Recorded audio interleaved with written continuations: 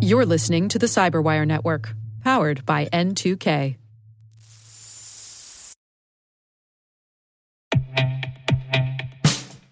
And now, a message from Cyberbit.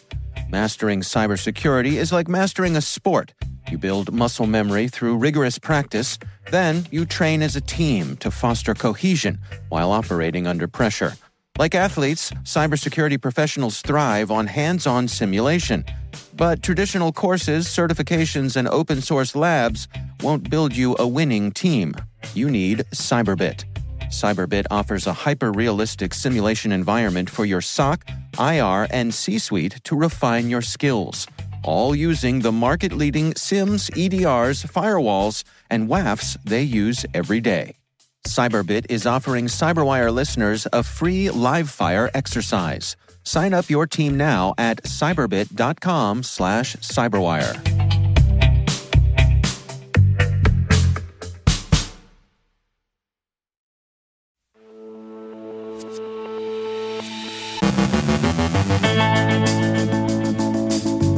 Sentinel Sneak is out in the wild, XLLs for malware delivery. CertUA warns of attacks against the Delta Situational Awareness System, FSB cyber operations against Ukraine.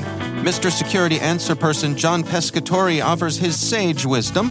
Microsoft's Ann Johnson from Afternoon Cyber Tea speaks with Dr. Chenzi Wang from Rain Capital.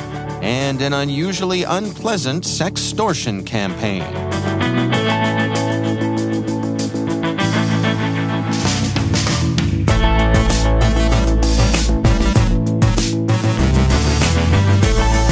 From the Cyberwire studios at Data Tribe, I'm Dave Bittner with your Cyberwire summary for Tuesday, December 20th, 2022.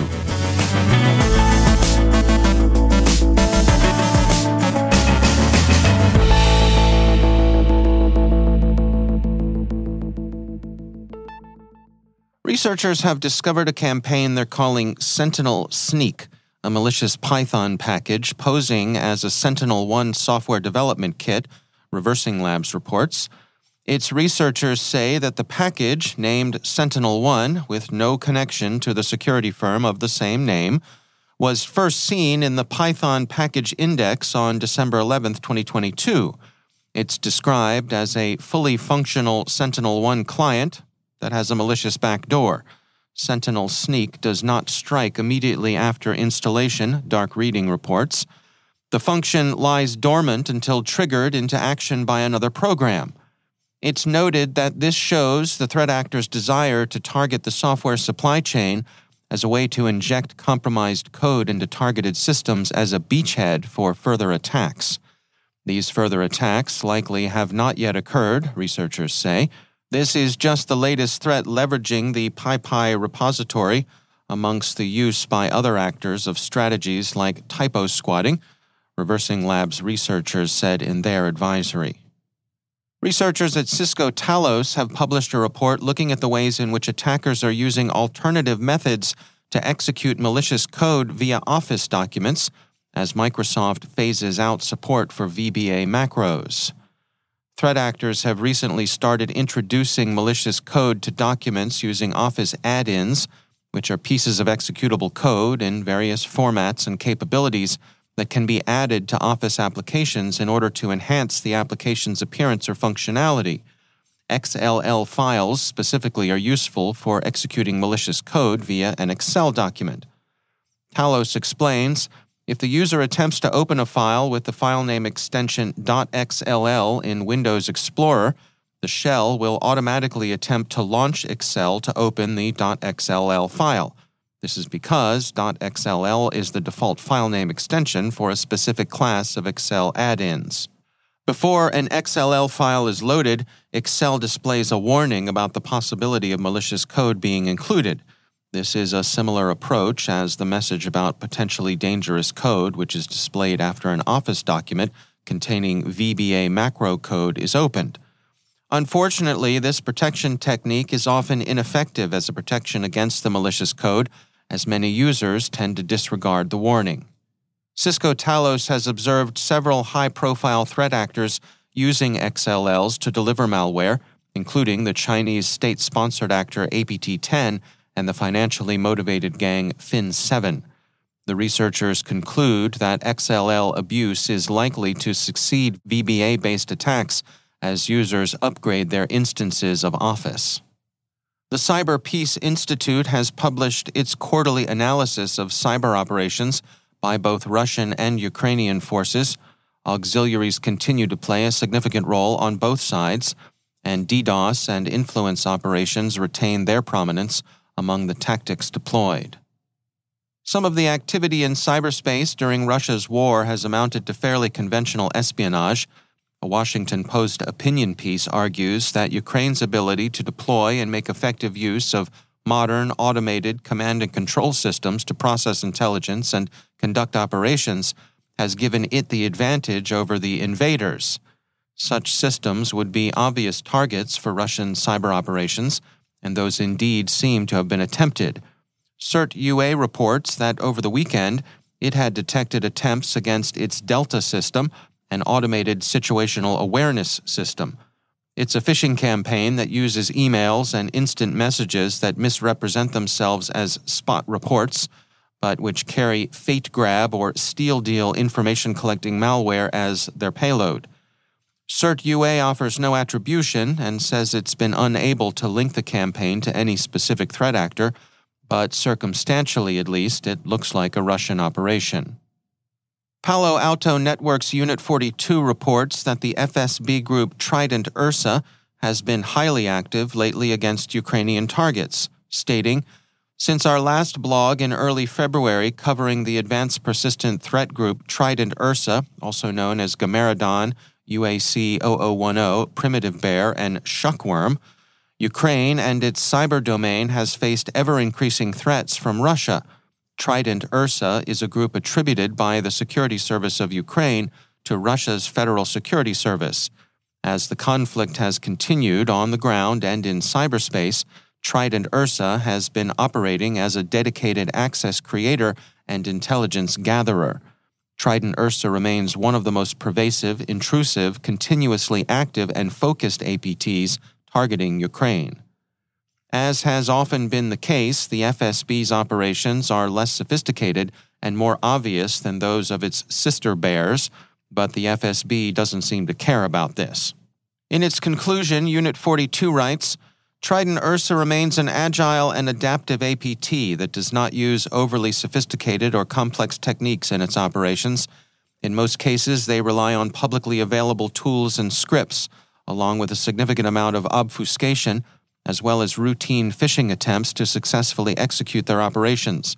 This group's operations are regularly caught by researchers and government organizations, and yet they don't seem to care. They simply add additional obfuscation, new domains, and new techniques and try again, often even reusing previous samples. Continuously operating this way since at least 2014 with no sign of slowing down throughout this period of conflict, Trident Ursa continues to be successful. For all of these reasons, they remain a significant threat to Ukraine, one which Ukraine and its allies need to actively defend against. So, you don't have to be excellent, just good enough. Anything else, from the threat actor's point of view, is just gravy. They're not artists, after all.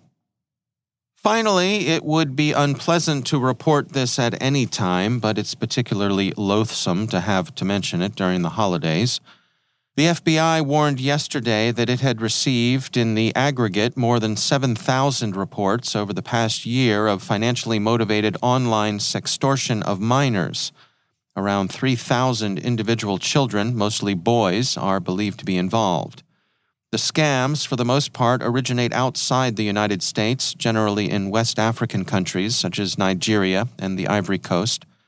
The typical modus operandi is catfishing, intending to lure the boys into some sort of compromising online behavior, usually the posting of explicit photographs or videos, at which point the criminals extort them for money, payable by gift card, credit card, or some other transfer payment.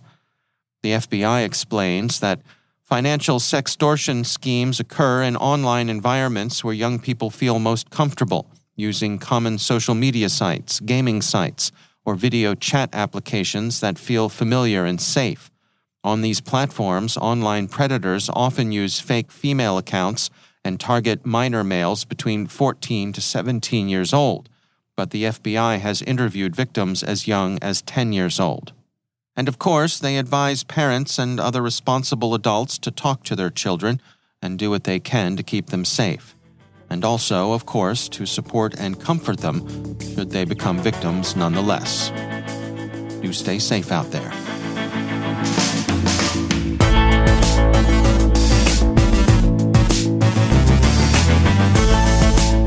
Coming up after the break, Mr. Security Answer Person John Pescatore answers your questions. Microsoft's Ann Johnson from Afternoon Cyber Tea speaks with Dr. Chenzi Wang from Rain Capital. Stay with us.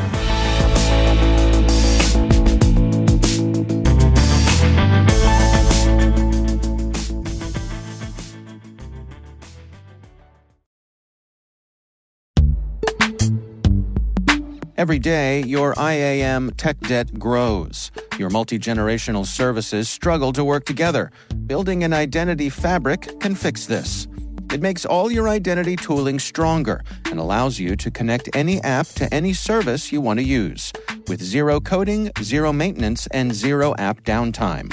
Strata's identity orchestration platform separates the identity logic from your applications, so you can optimize existing IAM tools and manage them in a single control plane. Now, every vendor, standard, and architecture work together. In short, building your identity fabric means you can secure your non-standard apps, keep your complex access policies, retire outdated IDPs, and modernize in record time. So build your fabric with Strata Identity and get rid of tech debt for good. Visit strata.io/cyberwire, share your identity priorities, and receive a pair of AirPods Pro. Offer valid for organizations over 5,000 employees. Connect today at strata.io/cyberwire.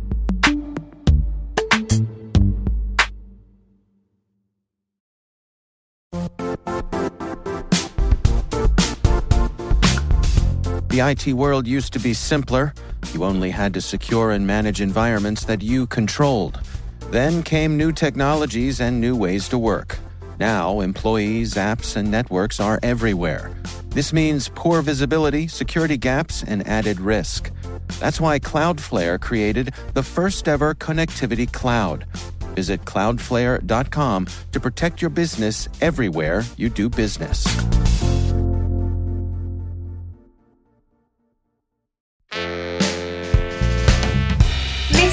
Security Answer Person.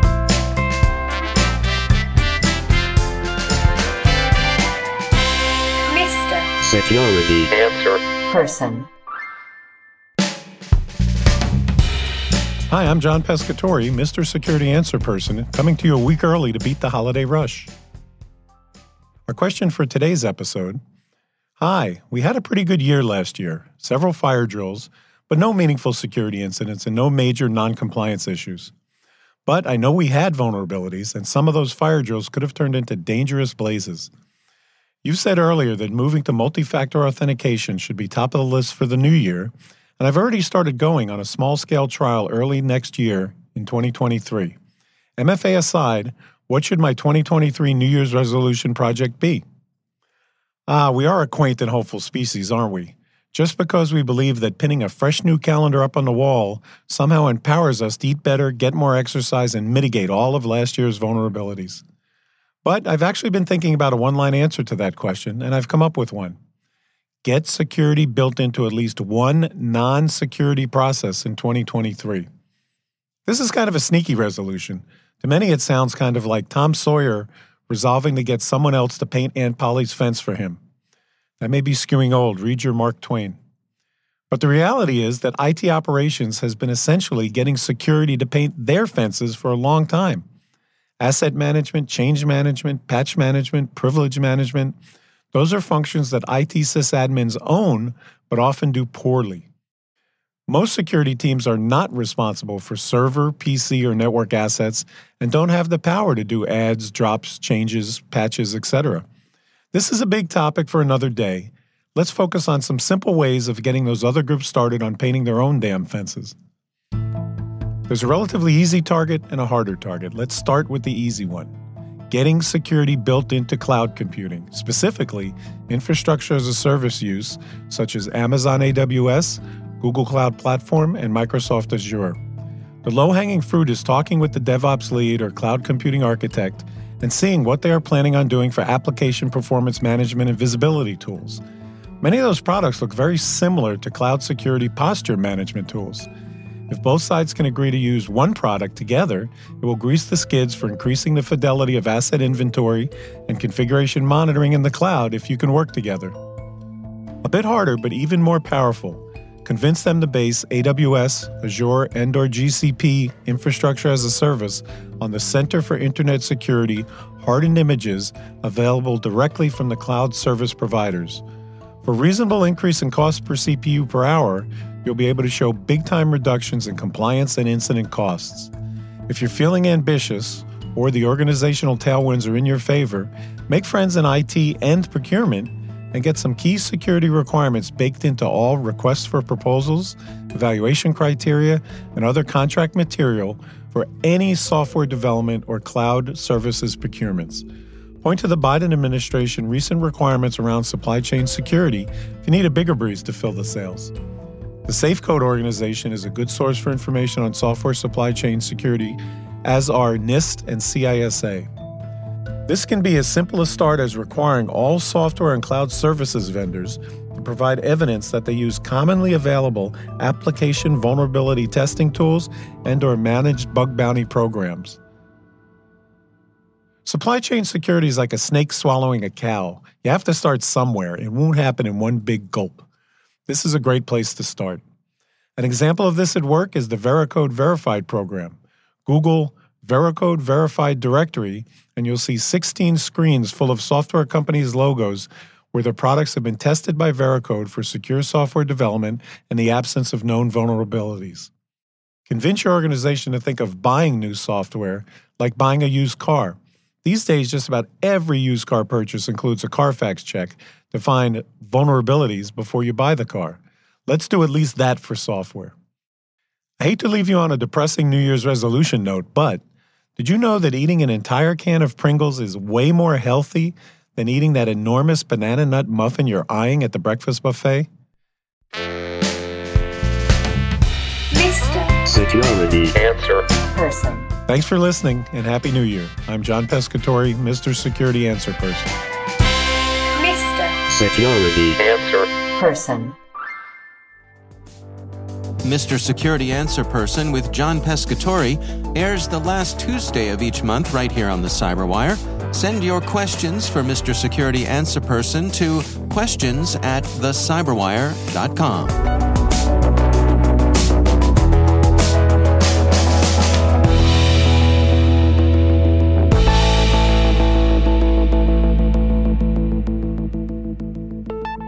Microsoft's Ann Johnson is the host of the Afternoon Cyber Tea podcast right here on the Cyberwire Network. In a recent episode, she spoke with Dr. Chenzi Wang from Rain Capital. Here's some highlights from their conversation. So can you talk about the last few years and how there's been this huge wave of capital invested in cyber? Why has cyber been so attractive? And then what are you seeing right now? So cyber has always been an interesting industry where it may not be as sexy as consumer tech 10 years ago, but it's always been there, the undercurrent of technology that everybody needed. And as you and I both see in the industry in the last 5-6 years, we've seen more and more regulations and compliance requirements that companies are now spending more money and require more talent to run their cybersecurity operations. And also the threats have changed tremendously. And we've seen more innovations in cyber in the last 10 years than maybe all the years combined beforehand. And those factors led to what we call a hot rising market in the last 2 years or so, 2020 and 2021. And I would say the pandemic accelerated the growth because moving from a campus-centric company culture to remote working, one of the first factors you have to put in is networking, and it's secure networking, right? secure remote communication, secure remote access, and all that came back to security. So we saw a tremendous growth in the requirement, in the investment in security technology through 2020 and 2021, which led to a huge infusion of capital. And I would say that's probably a little overheated the market. And we saw those unrealistic valuations in 2020 and 2021, which I think we're going through a period of correction right now. And I personally think the correction is needed. We just can't possibly grow the market at the same rate that it was in 2021. What would you be doing right now to make sure your company thrives and even survives over the next 12 to 18 months? Let's take this question apart from one is if you're raising your first set of capital as founders, what you should do. And the other one is for maybe existing founders who already raised capital, but is taking the company, wanting to take the company to the next phase of growth, and obviously may need additional capital as well as how do they sort of structure the business model. For the first part of this question is if you are founders that are raising your first set of capital, I would say the criteria of getting over the hump, acquiring your first set of capital has significantly become more stricter, meaning that you really have to bring your A game. I was just telling this to a founder that I met at reInvent just a few days ago, that it's no longer like two-person with an idea with a slide deck and somewhat interesting can raise capital. What you need to do is really do your homework and talking to potential buyers and customers of your solution, really understand what the market is asking for this type of capability, what the customer journey will be like, what are your relative positions against related products and functions out there. And ideally, not only come with ideas and possibly a prototype product, but come with 4 or 5 potential design partners or folks who have good things to say about your approach and may even put their names behind. That's Ann Johnson from Afternoon Cyber Tea speaking with Chenzi Wang from Rain Capital. You can hear the entire interview on the Afternoon Cyber Tea podcast. That's right here on the CyberWire Podcast Network.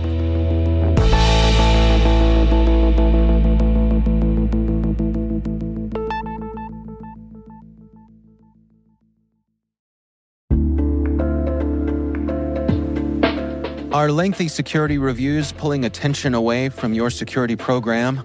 With the largest network of trust centers, Vanta can help you streamline security reviews to win customer trust, save time, and close deals fast. Proactively demonstrate security by showcasing key resources like your SOC 2 or ISO 27001 and provide real-time evidence for passing controls. And when a security questionnaire is required, Vanta takes the first pass for you. Visit vanta.com/cyber to take a self-serve tour. That's vanta.com/cyber.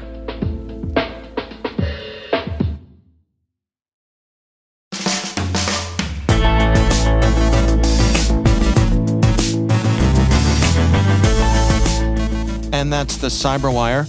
For links to all of today's stories, check out our daily briefing at thecyberwire.com. The CyberWire podcast is a production of N2K Networks, proudly produced in Maryland out of the startup studios of Data Tribe, where they're co-building the next generation of cybersecurity teams and technologies. Our amazing CyberWire team is Elliot Peltzman, Trey Hester, Brendan Karp, Eliana White, Guru Prakash, Liz Irvin, Rachel Gelfin, Tim Nodar, Joe Kerrigan, Carol Terrio, Maria Vermatzis, Ben Yellen, Nick Valecki, Millie Lardy, Gina Johnson, Bennett Moe, Catherine Murphy, Janine Daly, Jim Hoshite, Chris Russell, John Petrick, Jennifer Iben, Rick Howard, Peter Kilpie, Simone Petrella, and I'm Dave Bittner. Thanks for listening. We'll see you back here tomorrow.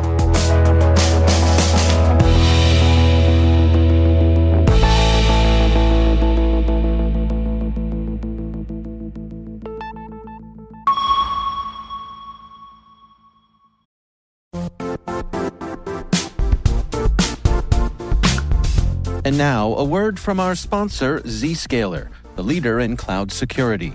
Cyber attackers are using AI in creative ways to compromise users and breach organizations. In a security landscape where you must fight AI with AI, the best AI protection comes from having the best data. Zscaler has extended its Zero Trust architecture with powerful AI engines that are trained and tuned by 500 trillion daily signals. Learn more about Zscaler Zero Trust Plus AI to prevent ransomware and AI attacks. Experience your world secured. Visit zscaler.com/zerotrustai.